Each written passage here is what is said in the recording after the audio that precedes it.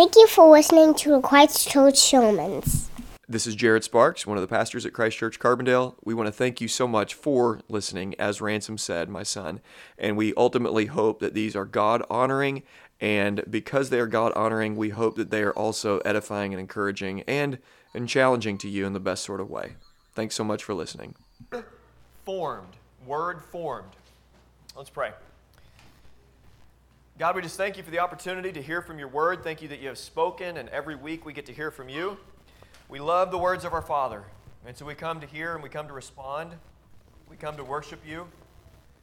We never want to get comfortable with the fact or just kind of, take for granted that we get to hear from you. We get to hear from you every day. We get to hear from you all the time. God, help us when we open up our Bible to realize that we're getting to hear from our Father. We're excited to hear what you have for us this morning. Help us, help me to preach faithfully, help me to point people to you. This morning there's a majority of my family here, brothers and sisters, and I pray that you would challenge us and encourage us, that we would walk out of here excited about what you're doing. For those that are here that don't know you yet, I pray that you would grant them repentance. I pray that you would open their spiritual eyes. I pray that you would regenerate their heart. And I pray this morning they would trust in you, that they would repent of their sins and be saved.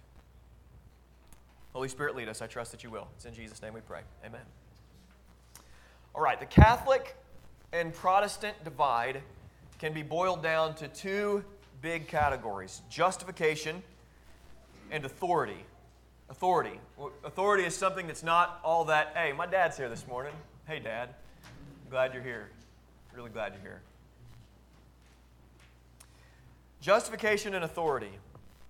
And authority is something that people generally run from these days, but authority is inescapable. Authority is everywhere, and authority has been given by God. So these two questions, justification and authority, still are a point of division between Catholics and Protestants.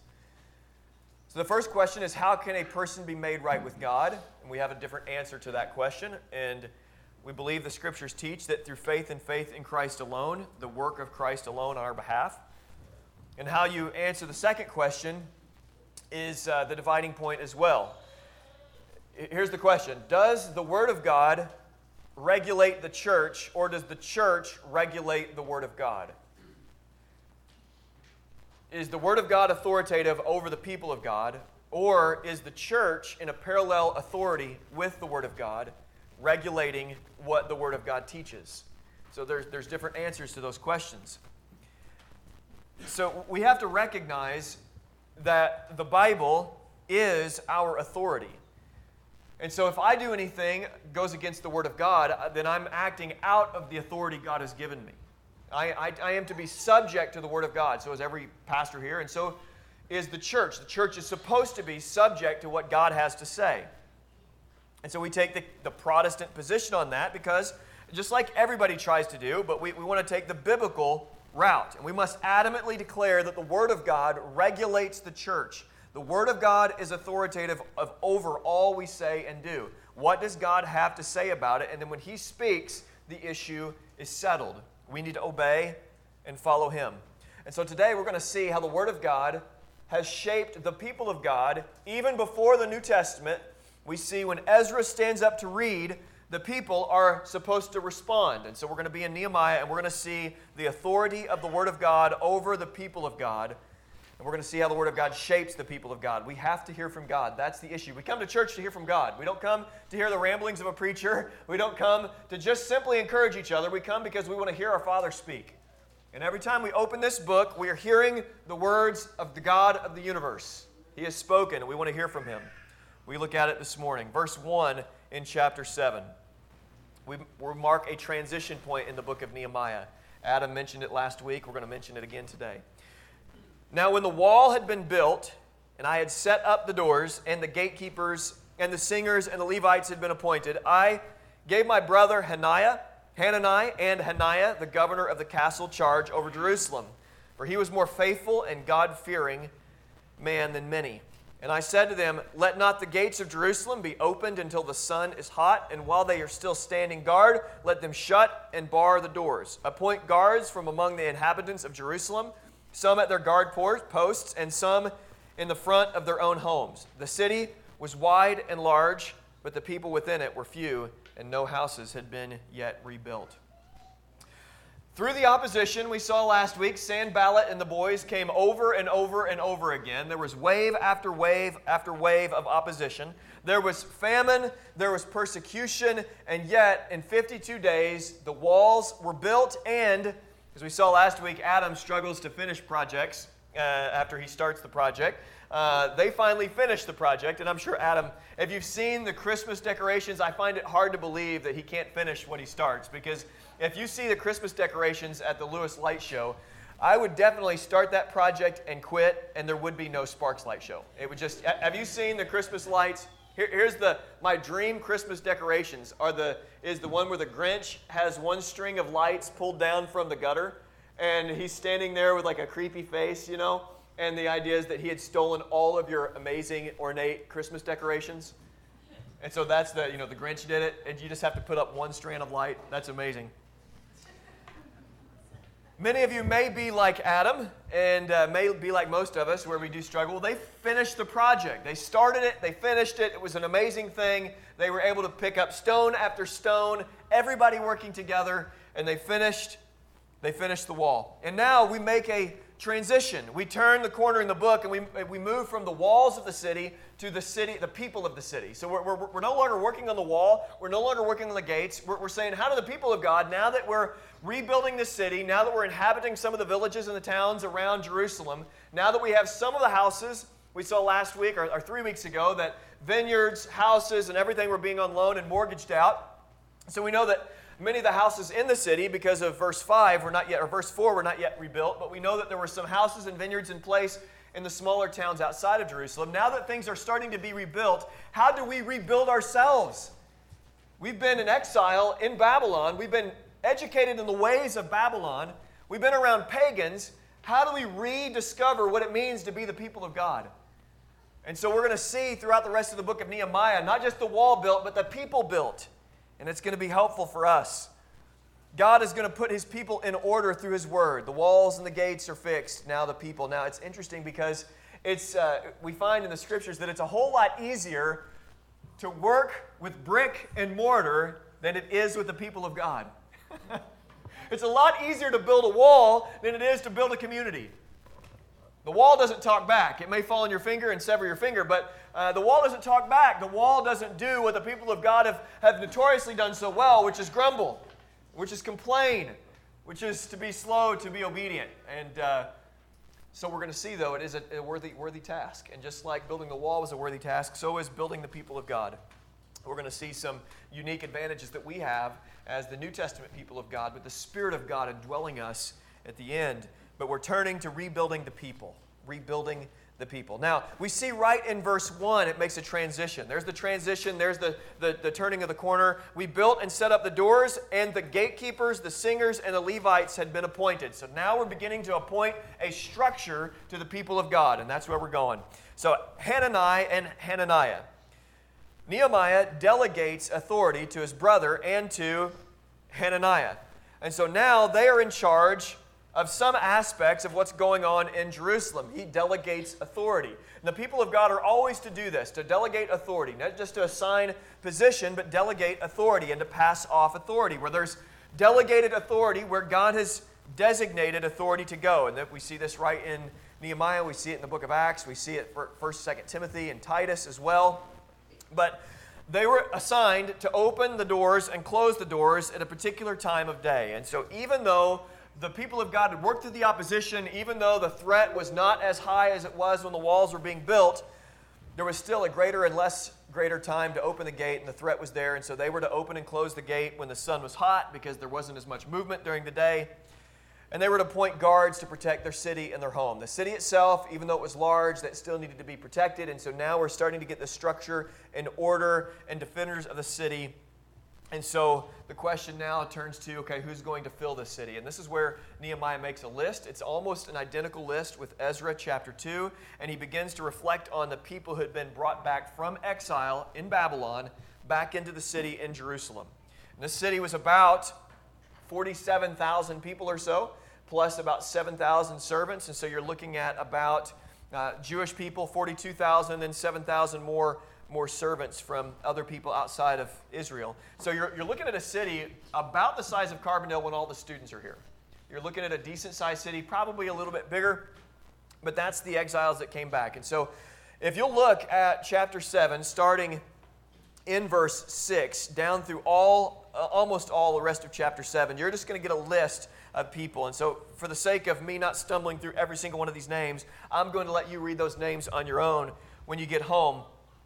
But Nehemiah lists all the people that were to come back, that came back to Jerusalem. Let's look at verse 5. 5. Then God put it into my heart to assemble the nobles and the officials and the people to be enrolled by genealogy. And I found the book of genealogy of those who came up at first, and I found written in it. Okay, we got a list. Nehemiah knew what God had put on his heart to do. There's going to be times in our lives where we know God has something for us to do. We can't even define necessarily how we know this. We just know that it's the case, that God has put something in my heart. I've got to do it.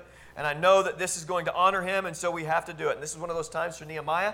God put something on his heart to do, and as Nehemiah did all that God had called him to do, he's going to continue, by God's grace, to do what God had put in his heart to do. And one of the things that he wanted to do was to assemble all of these people, and then he wanted them to hear the words of God, because he knew if we're going to last, if we're going to be a lasting city, if we're going to do things right this time, which we find out they don't, but if we're going to do things right this time, he knows that they have to be informed and shaped by the word. So he names all the exiles. They came back with Zerubbabel, Jeshua, Nehemiah, Azariah, Nehemiah, Nehemani, Mordecai, probably Esther's older cousin. You know, if you remember, Esther was a contemporary of Nehemiah, and most likely the Mordecai in verse 7 is the Mordecai from the book of Esther.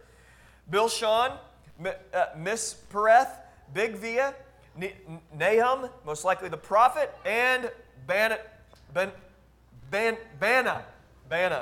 And then we go down and we get a big list of the men of Israel, the priests, the Levites, the temple servants, the sons of Solomon's servants, the temple servants, and others. And then in verse 66 through 73, we see the totals of all these numbers. Go ahead and turn your eyes to verse 66. The whole assembly was together, and there was 42,360 besides their male and female servants, of whom there were 7,337. And they had 245 singers, male and female.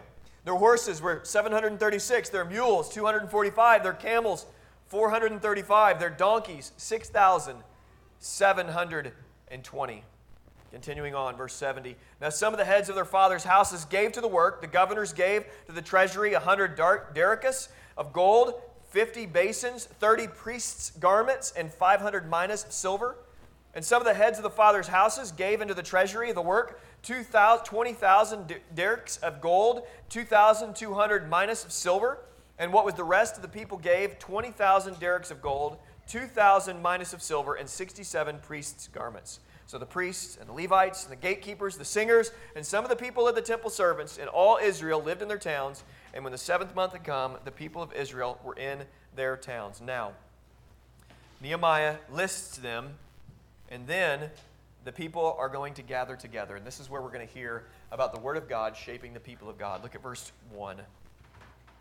And the people gathered as one man into the square, the water gate, and they told Ezra the scribe to bring the book of the law of Moses that the Lord had commanded Israel. The people of God came together as one man, all of them.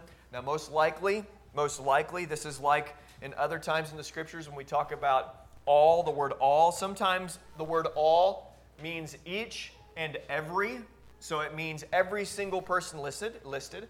Other times, like in 1 Timothy chapter 2, the word all stands for all types. So not each and every, but all types.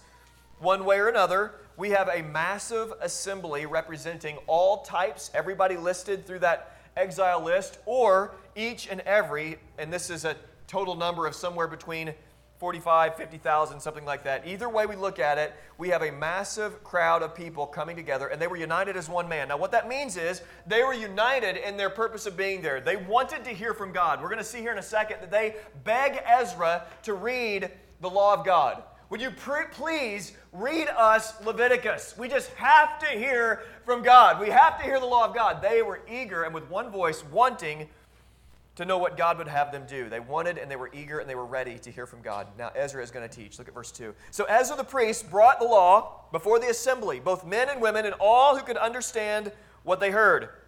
And on the first day of the 7th month, and he read from it facing the square before the water gate, from early morning until midday, in the presence of the men and the women and those who could understand. And the ears of all the people were attentive to the book of the law. Oh my.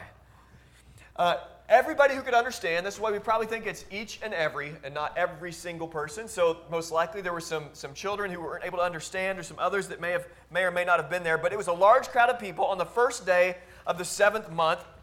This is the same month as the Day of Atonement, so this is a month of recommitment, of covenant renewal. And notice that it was at the water gate. It was not at the rebuilt temple, which you would suspect, because at this time in the history of Israel, the temple had been rebuilt, and yet they met at the water gate instead. Now there are several commentators debate back and forth why that was the case, but I think we can say that maybe it was to indicate that the worship of God, the hearing from God, should not be relegated to just one particular place. That the Word of God is just as authoritative at the water gate as it is at the temple. Maybe. That's what I tend to think. I think there's a lot of practical implications that we can take from this. The fact that the Word of God doesn't stop with the people of God or the places that the people of God congregate. That the Word of God is authoritative at the watering hole at work. That the Word of God is authoritative wherever we go. When God speaks, people are required to hear and respond to Him. And if they don't, there is right judgment. But Ezra teaches, and the people respond. They were eager. So Ezra ends up standing on a box so that everyone can hear. Look at verse 5. And Ezra stood, verse 4, Ezra the scribe stood on a wooden platform as they had made for the purpose, and beside him stood Mathaniah, Shema, Ananiah, Uriah, Hilkiah, and Maaseiah, and on his right, Pedaiah, Mishael, Micaiah, Hashem, Hashbadadon. No matter how much I practice this name, names always, they trouble me. Zechariah and Meshullam on his left hand. And Ezra opened the book in the sight of all the people, for he was above all the people. And he opened it all, and the people stood. And Ezra blessed the Lord, the great God. And all the people answered, Amen and Amen, lifting up their hands. And they bowed their heads, and they worshiped the Lord with their faces to the ground. Ezra blessed the people. He went to preach the word, and they were eager to hear it. Please, just give me more of it. Multiple hours he was reading from the law of God. You can see how eager the people were. They had just done all this work, and now they're thinking, okay, what next? What are we to do? Certainly there were projects that were still left to do, but before they did those projects, they wanted Ezra to preach to them. And so Ezra stood up, and we find in verse 6 that this is the right kind of worship at this moment. They were not worshiping the book as some relic. They were worshiping the God of the book. In verse 6 it says, Amen and Amen. They lifted up their hands and they bowed their heads and worshiped the Lord with their faces to the ground. They did not worship the Bible. They worshiped the God of the Bible, which is so crucial. There are so many who claim to know the Bible. In fact, they do know Bible verses, but they do not know the God of the Bible. You can have a lot of verses memorized and not know the Lord. This is the warning that Jesus gives in John chapter 5 when he says, you search the Scriptures because you think in them you have life, but you fail to see that it's they that bear witness about me, yet you refuse to come to me. To groups of people who had memorized, just blood, sweat, and tears, they had given their life to memorizing the book as a relic, but they did not know the God of the book. And they missed Jesus, the Messiah, who is all over it, by the way. Once the Holy Spirit opens your eyes to see, and once you look and you read in the Old Testament and you see all these pictures, you're like, man, Jesus is literally everywhere. You see Him everywhere. There's just shadows, there's pointers, there's signs, there's stories of redemption, there's blood sacrifices. You see it everywhere. There's substitution. There's the passing over with blood on the door. And there's the connection with the cross, and you see all of this, and you're like, man, how do you not see this? You see the blinders that are there. and people who suppress the truth. This was all of us, by the way, before Christ came to us, before the Holy Spirit opened our eyes to see. You have to know Jesus. And this is the point. They knew, they were worshiping in this moment. They were worshiping the God that Ezra was talking about. It goes on, we see that Ezra had help. Look at verse 7 and 8. And Jeshua and Bani and Sherebiah and Jamin and Agab and Shabbathai and Hodiah and Messai and Kelta and Azariah and Jozabad and Hanan and Peliah, the Levites, helped the people to understand the law. While the people remained in their places, they read from the book, from the law of God clearly, and they gave the sense so that the people understood the reading. Ezra had help. And they helped the people understand. They read clearly, giving the sense of the words to the people that could understand. That's why teachers of God's word should always be preaching in such a way where the people of God are not dependent upon that preacher. You give the sense where they recognize, oh, yeah, of course, I see that. There's a way to preach that obscures truth to try to impress. The preacher's trying to impress everybody by actually obscuring the truth.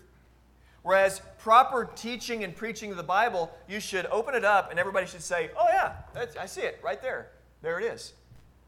They're not wanting to obscure the truth. They're wanting to expose the truth. Here, you can do this. You can see this. It's right here. So they give the sense and they tried to help the people understand what God had to say. They weren't obscuring as if it was too hard for them. We should always be trying to show each other, look, the scriptures are clear. There's some things that are hard to understand, but the scriptures are really clear. And if it's hard to understand, it's really clear that it's hard to understand. It's really clear. It's just hard to understand because God says to us, my ways are not your ways, declares the Lord. My thoughts are higher than your thoughts. There are things, secret things belong to the Lord, but what's been revealed belongs to us. Nehemiah and Ezra knew if the people of God were going to be reformed and rebuilt, they had to be built up by the Word of God. They had to have the Bible. The people had to know the Word. Give them the Word. Give it to them. They have to have it. They need it. I want you to turn to 2 Timothy chapter 3. And I want you to see why it's so important that the people of God have the Word of God. Chapter 3, verse 16 and 17. We're going to connect the Testaments. We're going to see a common theme, the unity of all of the Bible. This principle we see in Nehemiah remains true through every single generation. That the people of God have to, if they're going to be rightly formed, if they're going to live their life, they have to hear from God. They just have to know what God has to say. I want us to be awed by the God who would give us His Word. And I want us to love His words. There's a subtlety here because you don't want to worship the actual paper, but we do want to salivate. We want to hear our Father speak. And we want to love the words of God. The words of God are perfectly united to the character of God. So to love His words is to love His character. You can't appropriately love His words if you don't actually love His character. They go together. I want you to see it in 2 Timothy chapter 3, verse 16 and 17, the sufficiency of the Scripture. This is the doctrine in the Bible, the teaching of the sufficiency of Scripture. 2 Timothy chapter 3, starting in verse 16. All Scripture is breathed out by God and profitable for teaching, for reproof, for correction, and training in righteousness, that the man of God may be complete, equipped for every good work. Now, this has individual implications and corporate implications. But I want you to see several things here. Number one, that all Scripture is breathed out by God. The Bible is the Word of God. The Bible is the Word of God. It's crucial. It's so important. A good way for you to actually to know, kind of like a test for yourself, to know if whether or not you actually believe the Word of God is the Word of God. The Bible is the Word of God. For those who, I grew up in a charismatic background, and I'm so thankful. We can learn, charismatics and non-charismatics can learn from each other because everybody should agree that we need the presence and the power and the authority of the Holy Spirit in our lives. I hope you know that. without the Spirit of God, we are not Christians. You have to have the Spirit of God to awaken you. The Holy Spirit is always pointing us to Jesus. The Holy Spirit is doing things and empowering things in our lives. The Holy Spirit gathers people, convicts the world concerning sin and righteousness. The Holy Spirit is at work everywhere. We need the restraining power of the Holy Spirit in our lives. There's never going to be a day in all of our life that we don't need the Holy Spirit. The Holy Spirit indwells us and empowers us. We need the presence and the power of the Holy Spirit when we come together. If we come together without the Spirit of God, we just come together. We have to have the Holy Spirit of God at work. And He promises to do that in the lives of the people of God. He leads us, directs us. But here's the deal. One of the errors that can be caught, if not taught, in charismatic circles is that people will get more excited and amazed at the extra biblical Word of God, the nudge of the Spirit, the sign or the wonder, more excited about that subjective impressions from the Holy Spirit than they are the actual Word of God.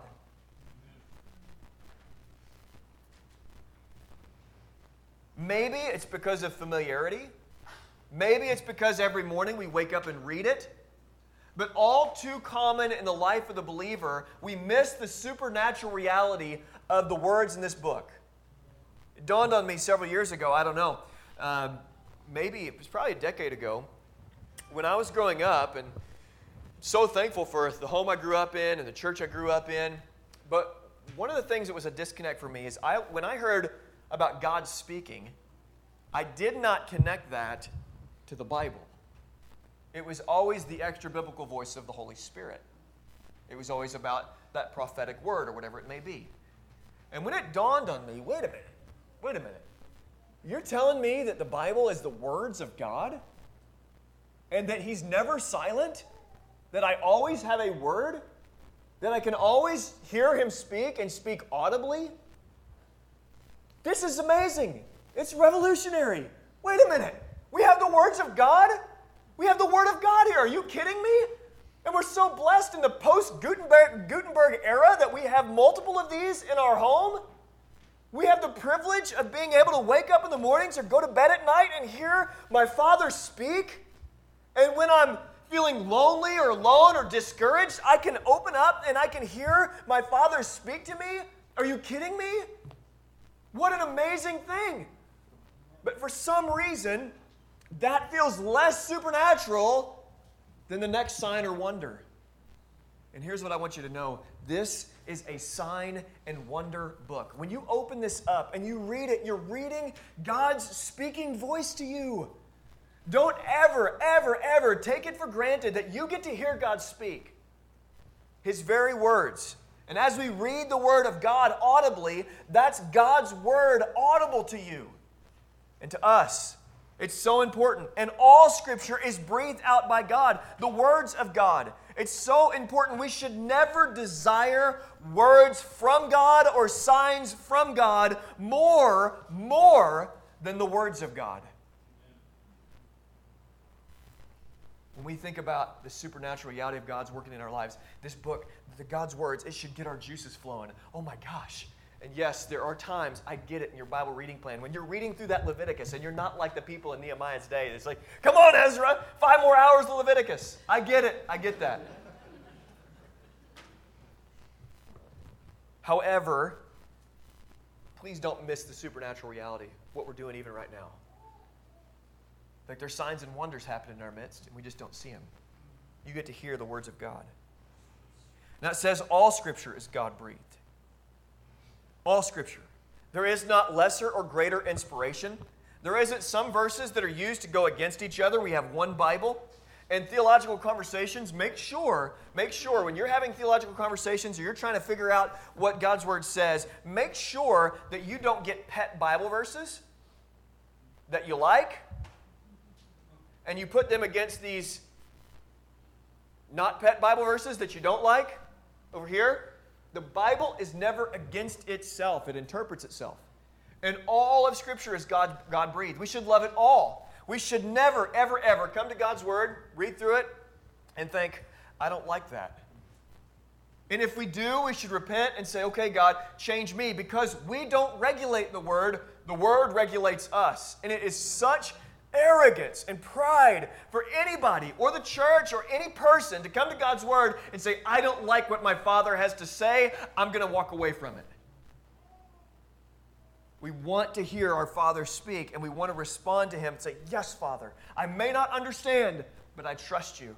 All Scripture is God-breathed, and we need God's Word, all of it, not just some of it, to be shaped the way He would have us be shaped.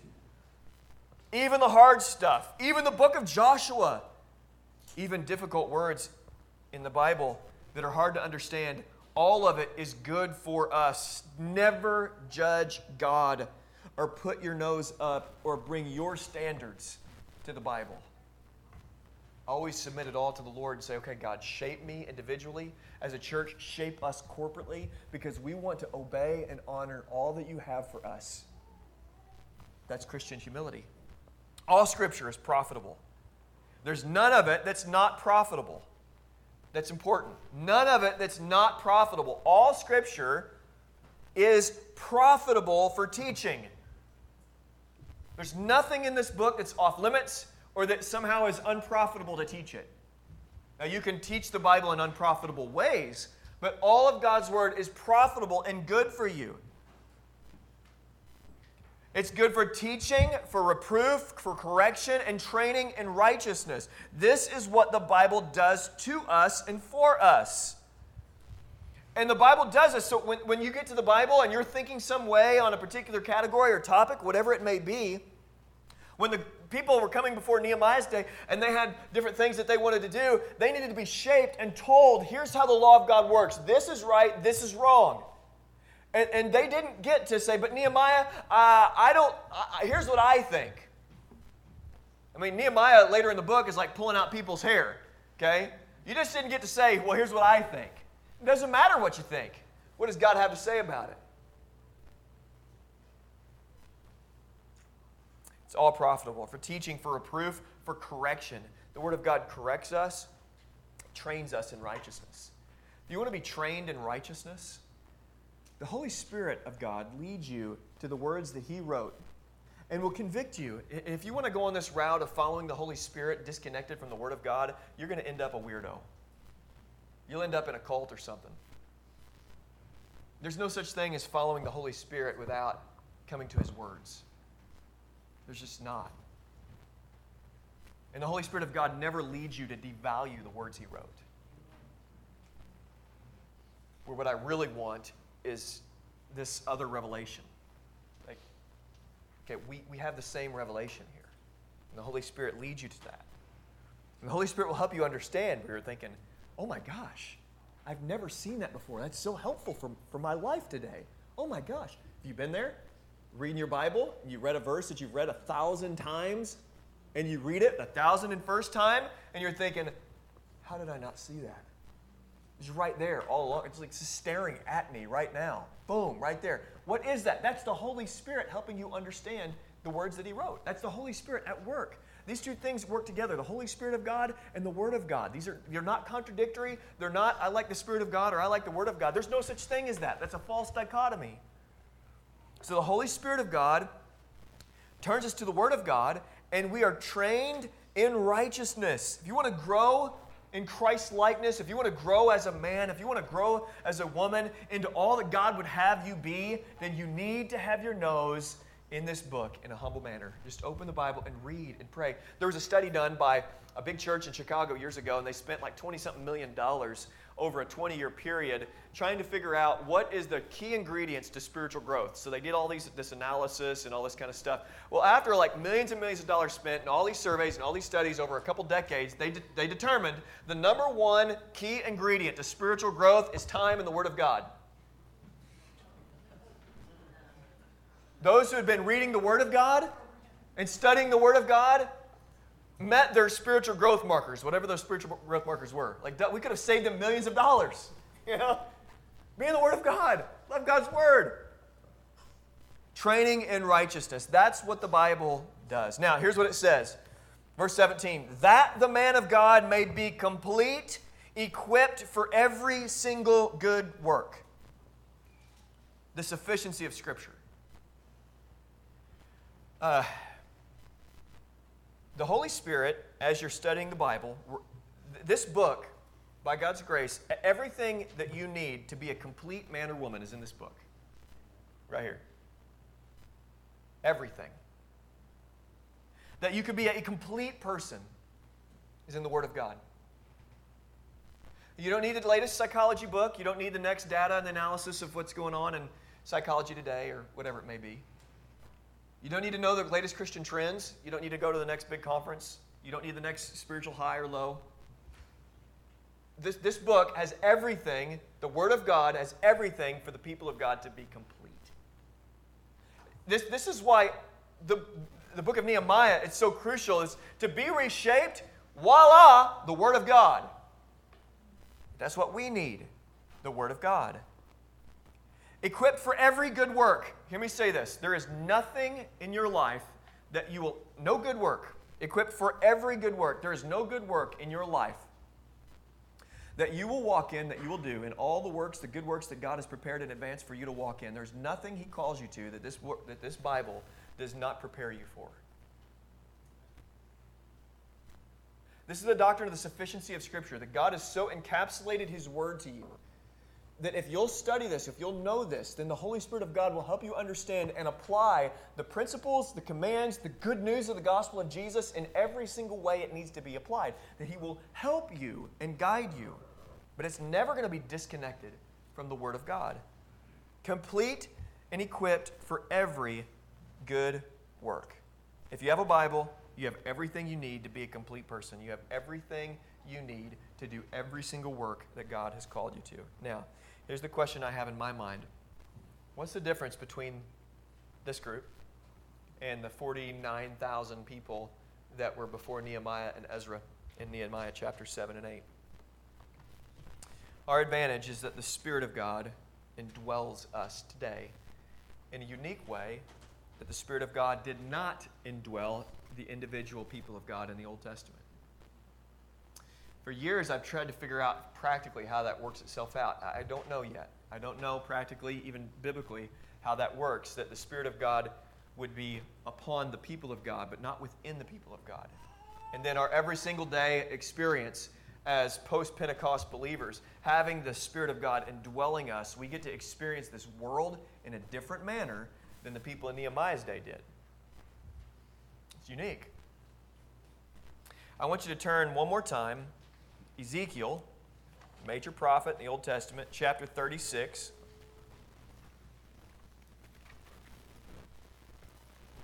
And I want you to see our advantage that we have. In case you don't know this, the people of God still sinned. They had the covenants, they had the law, they had the prophets, they had deliverance, redemption, and yet the people of God in the Old Testament still rebelled against God. They still did not obey God's law. You have these small moments where it looks like things are going really well, and then all of a sudden Nehemiah, after the wall is built, is pulling people's hair out. That's just how it is. They needed a rescuer. They needed a Savior. They needed somebody who would come and fulfill and obey the law. And that's what the Old Testament really is pointing us always out to, that there's going to be somebody, there's going to be this Redeemer, there's going to be this true prophet, priest, king that's going to come and save us. And we know through the life, death, and resurrection, Jesus is the one that ultimately obeys the law of God for the people of God in their place. And Jesus dies the death they should have died. And in the Old Testament, we have this promise that the Spirit of God would indwell the people of God. I want you to just hear this. Ezekiel chapter 36, verse 23 through 27.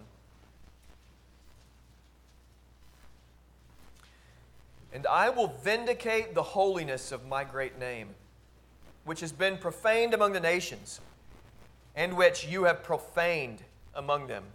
And the nations will know that I am the Lord, declares the Lord God, when through you, I vindicate my holiness before their eyes. I will take you from the nations and gather you from all the countries and bring you into your own land. I will sprinkle clean water on you, and you shall be clean from all your uncleanliness. And from your idols I will cleanse you, and I will give you a new heart, and a new spirit I will put within you. I will remove the heart of stone from your flesh, and I will give you the heart of flesh. And I will put my spirit within you, and cause you to walk in my statutes and be careful to obey my rules. Okay, again, we're being shaped by the Word. These are prophetic. These are promises. This is what God's going to do. And from our perspective, this is what God has done. In their day, this is what God will do. In our day, this is what God has done. And now the people of God have got this new heart and the Spirit of God indwelling within them. And now what God is in the business of doing is He is causing us to walk in His statutes and be careful to obey His rules. This is our advantage. That we have new hearts, born again, we are new creatures, having the Holy Spirit indwell in us, not just on us, not just corporately on us, individually in us, and then corporately when we come together in our midst. And God is working in us, causing us to obey His statutes and rules. There's a level of conviction that we have that the people in the Old Testament didn't have. I don't know how to connect these dots exactly theologically. I don't know exactly the day-to-day life, but that conviction that you have internally, that's the Holy Spirit of God not letting you get away with it. When you know something is like, okay, that's not right, or I wasn't 100% truthful. Any exaggerators in the room? In here? Let's go ahead. The story's not going great. The embellishment, it's like, I promise the fish was this big. Ransom the other day, where were you at, buddy? Where somebody asked you how big the fish was you caught. Where was that? It was somewhere. Where was it? A yard sale. That's right. We were at a yard sale talking, and we were talking about being fishermen, and asked Ransom how big a fish was, and he was like, it was this big. And I turned and was like, he's a fisherman, It was, Okay. Embellishing stories, that's lying. You should not bear false witness against a brother. Like, do not go on lying to one another. We're not, we can't lie to each other. That's not right. And so maybe today, in your embellishment, you go out to eat or whatever, and you're about to embellish a story, and you're like, okay, wait a minute, I can't do that anymore. That's the Holy Spirit of God causing you. The word is cause. God is causing us to obey Him. No, I'm not going to let you get away with that any longer. And there's going to be times in our life where we've dealt with particular issues and we've never seen it before, and it's like a light bulb goes off, and I'm like, oh my gosh, I have been doing that for years. I can't even believe that. And the Holy Spirit, God, not through condemnation, but through conviction, will lead us to obey, to follow the Lord in thankfulness and gratefulness for God's grace to say, okay, God, I'm going to stop embellishing stories, and I'm going to start obeying you in this. And it's going to be hard. It's going to be difficult, but you're committed by the grace of God because the Spirit of God is alive within you. You're a supernatural person. There's not a natural person in here. If you're born again, you've been born again by the Spirit of God. God of the universe dwells inside of you. That is our unique advantage. We have new hearts from the inside out. We have had our heart of flesh removed, our heart of stone removed, and God has surgically done this heart transplant and taken out this stony, cold, dead heart and put in a heart of flesh that beats for the glory of God and for the good of people. That loves the gospel of Jesus, that loves God from the inside out, whose delight from the inside out is, I want to honor God, I want to obey God. I don't want to live for selfish means anymore. I don't want to live for myself or my glory. I want to honor God. The deepest part about the New Testament believer is from the inside out. The core of who you are is, I want to obey the Lord. Do you battle indwelling sin? You bet. To the day you die, but you hate it. You don't like it. You're frustrated when you get cozy with it. Oh, God's not going to let me keep doing that. I got to get in the fight. I got to fight against that. Our distinct advantage today, here in Carbondale, Illinois, when you go home to the square footage of your house, your advantage that you have, that the people in Nehemiah's day didn't have, is that you have a new heart. You have the Spirit of God within you. You have all the words of God right in front of you. And you, by the grace of God, get to follow and obey. We obey the Word of God through the Spirit of God. We have new hearts. We turn to the Word of God, and the Spirit helps us live as new creatures. Here's the big idea. You need God's Word to shape your life as an individual and to regulate your life as an individual. And we, as the people of God corporately, need God's Word to shape our lives and regulate how we live together. Let's pray. Father, we thank you for your grace.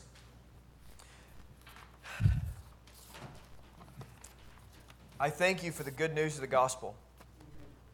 And it's not just simply that we would have the rules, but we would have the rule keeper as our Savior.